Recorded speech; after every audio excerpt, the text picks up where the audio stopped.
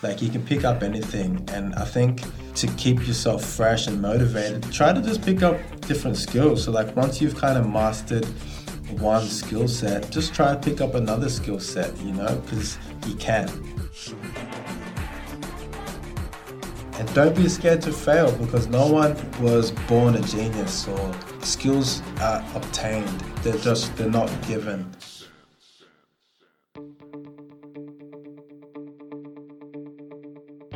Spotlight is an opportunity for candid conversations with industry professionals, artists, teachers and students about all things performing arts. The Casper team will chat to practitioners about their processes, career highlights, future ambitions, and the role of the arts in their lives. Dance Australia magazine describes our next artist as a man of many talents. Performing since a young age, he is a versatile and respected dancer both nationally and internationally. He has been a member of the Sydney Catholic Schools Performing Arts family for a couple of years now as an empowering role model for boys' arts enrichment. Ladies and gentlemen, please welcome Hilton Denis to episode 5, Spotlight on Boys Dance. Hi, thanks for having me.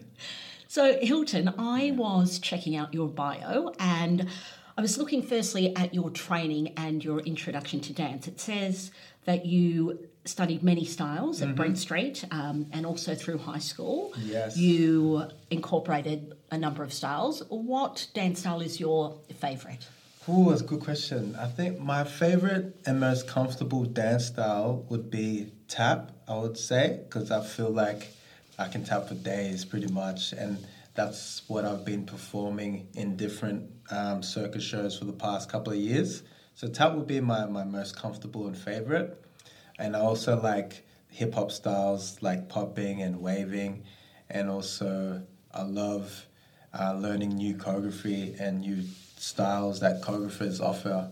Yeah. So, who inspired you to dance and where did this love begin? You mentioned tap as tap from a was young age. tap was one of my first styles that I picked up, and then from tap I got into jazz, and from jazz I got into contemporary. From contemporary I got into ballet, and that's kind of been my progression through all the different traditional dance styles. So when I finished high school, which was TDHS, which was a talent development high school, very niche performing arts school, I only had 5 kids in my class, and what we did, we'll train for 3 hours a day, and then we'll study for 3 hours a day, and then on top of that I did some extra dance classes after school. So I really had a really extensive training. Really honed your craft of doing something you loved. Very honed in my craft at a young age.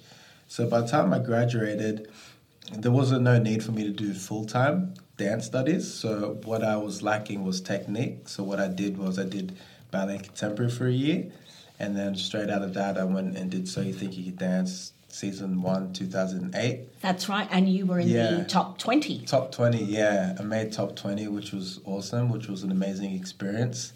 And it kind of like gave me a platform. Like, people started to recognize who I was from being on TV as myself, which was cool. And then from then I just began to dance for different artists.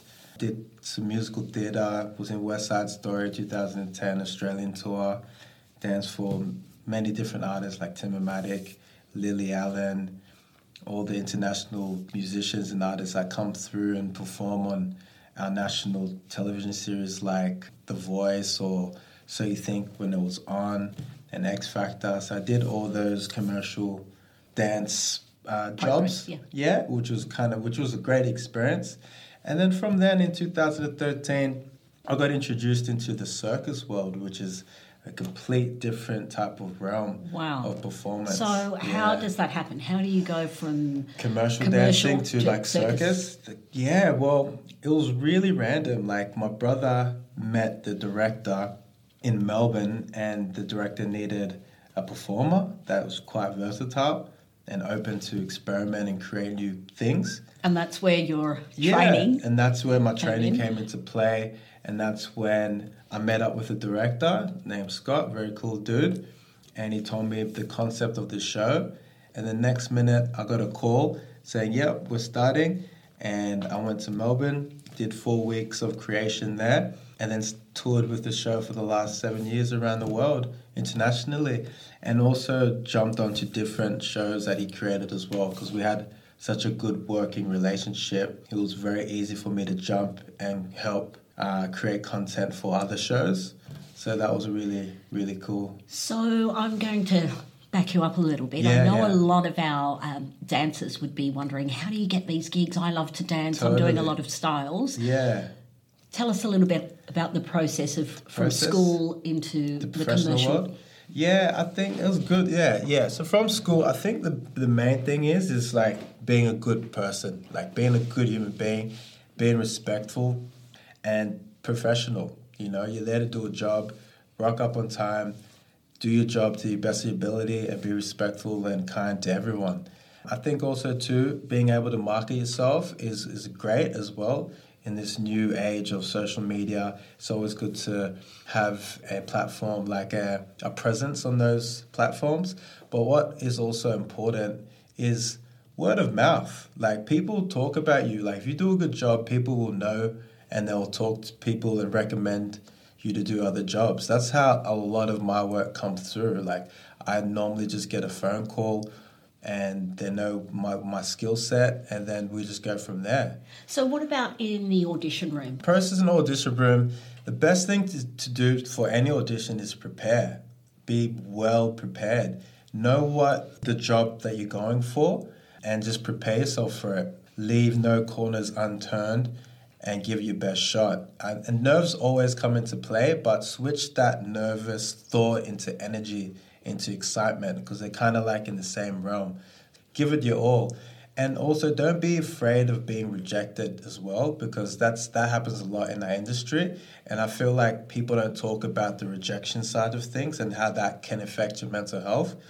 For me, there's a quote that always stuck with me. It was like, the fear of rejection is worse than rejection. You know what I mean? So you better give it your best shot and go for it, so you're not left out and just like you feel like you went for it, you know?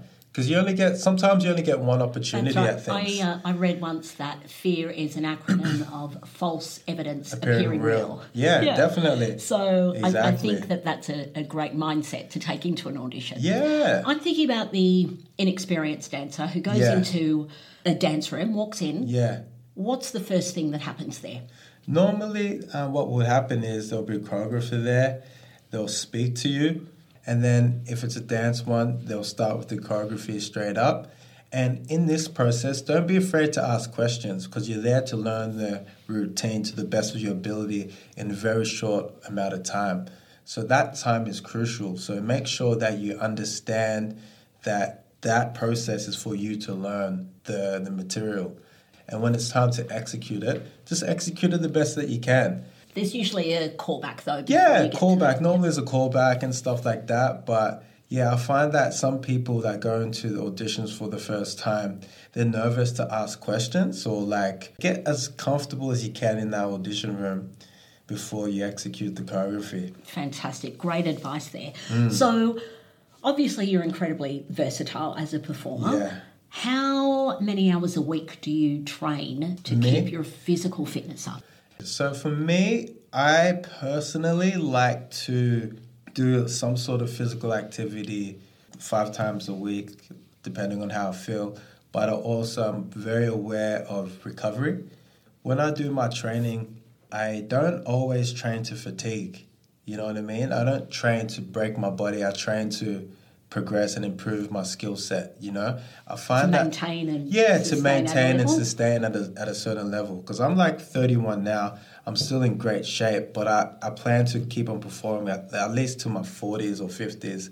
And in my journey, I met some really amazing contortionists, male 40-year-old contortionists. And that's been my inspiration, to be honest. Like, if I thought that I had a tough day, I look at this guy next to me contorting at 40 years of age, didn't start training contortion until he was 23, couldn't touch his toes at 23, wow. and became a contortionist. So that's my inspiration. Every time I feel like I can't do something, I'm like, this guy's doing that. I can do what I can do. Like, you know, That's the perfect segue. Our main spotlight today is on boys and dance, and certainly the physical rigour that comes around that.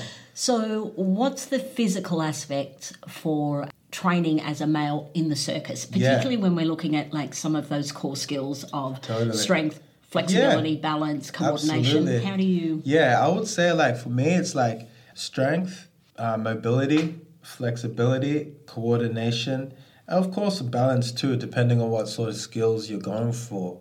If you have all those 5 things, you'll be good. And then you can specialize in different apparatus. So for me, I started picking up straps, which is mainly, it's kind of like rings, but it's different straps. You wrap it around your wrist, and it's a lot of upper body strength and like calisthenic strength, which is just lifting your body weight. And that's been a really good experience, and also like a new skill to add to my back pocket. Because I believe like some people stop diving into different things at a certain age, or think that at a certain age you can't do it because you're old. Like you can pick up anything. And I think to keep yourself fresh and motivated, try to just pick up different skills. So like once you've kind of mastered one skill set, just try to pick up another skill set, you know, because you can. Like, why not? Like, absolutely. Yeah. Here's a bit of a challenging question, perhaps. Yeah. Dance can sometimes be perceived as a gender-specific art form. Yeah. And this stereotype, thankfully, is being dispelled as we see artists like yourself as such incredible role models. Yeah. So how important is it to you personally to highlight the fact that boys can dance too, or that, in fact, it's so empowering as a male to be able to investigate this realm? Oh, totally. I think it's super powerful to, like, be able to dance and express yourself and move in different ways and be coordinated and connected to, like, you know, music and expressing yourself. And also just, like, finding a partner, like female partner or male partner, whatever you decide to do, to dance with. And I think it's great. I think dance is an international language.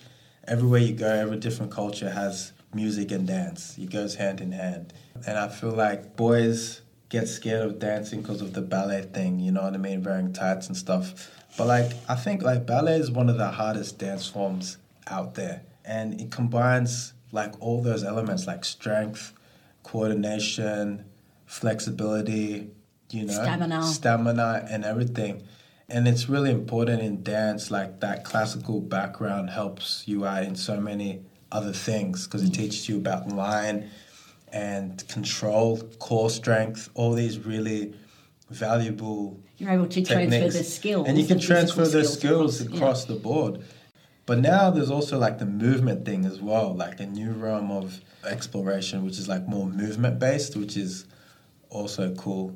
So what specific styles would you be referring to? Oh, like, I think, like, movement-based stuff is kind of like getting inspiration from, like, animal movements as well. Like, you see people like Idal Portel exploring different ways of moving and staying fit, where it's not in your traditional sense where you just go to the gym and lift weights.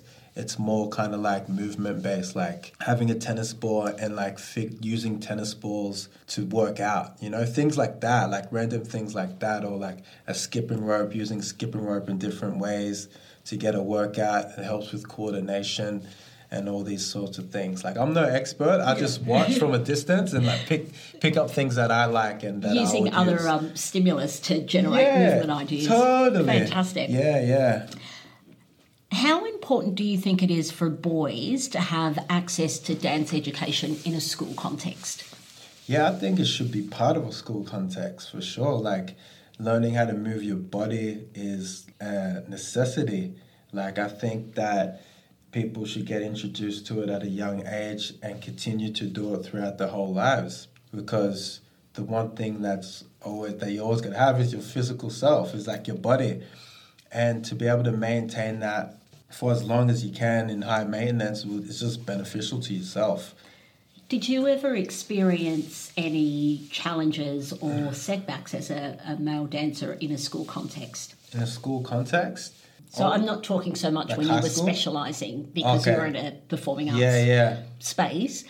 Yeah. Any experiences in primary school or in a regular high school where... Yeah, for me, I was fortunate enough to not get bullied or anything like that because of my dancing. I was always seen as a cool kid because I could dance, because I had like a little bit of dancing background.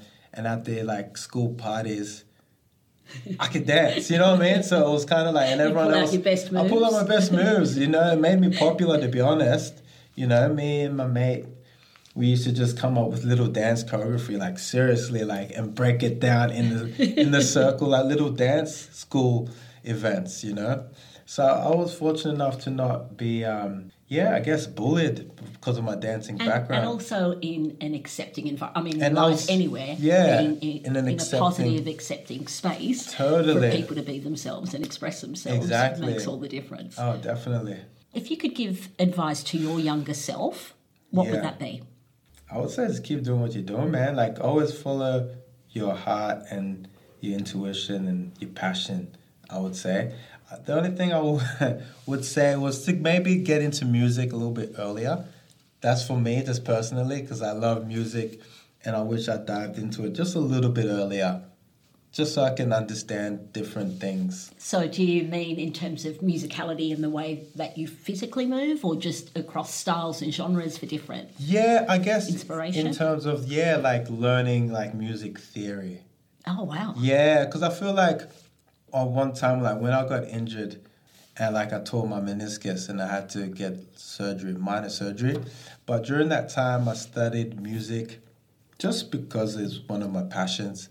And like understanding music helped me dance because you understand how like the different layers of music there is, like, and then when you understand the different layers, you can choose different layers to dance to. Does that make sense? Yeah, absolutely. You know what I mean? The structure of the music, you know, and you also like, you know, a basic structure, like have the different musical elements the that musical cross over, elements like that cross over, like dynamics of it. The dynamics of it, like the melody line, or you know, the percussion sounds, or you know, hitting the lyrical content of the song.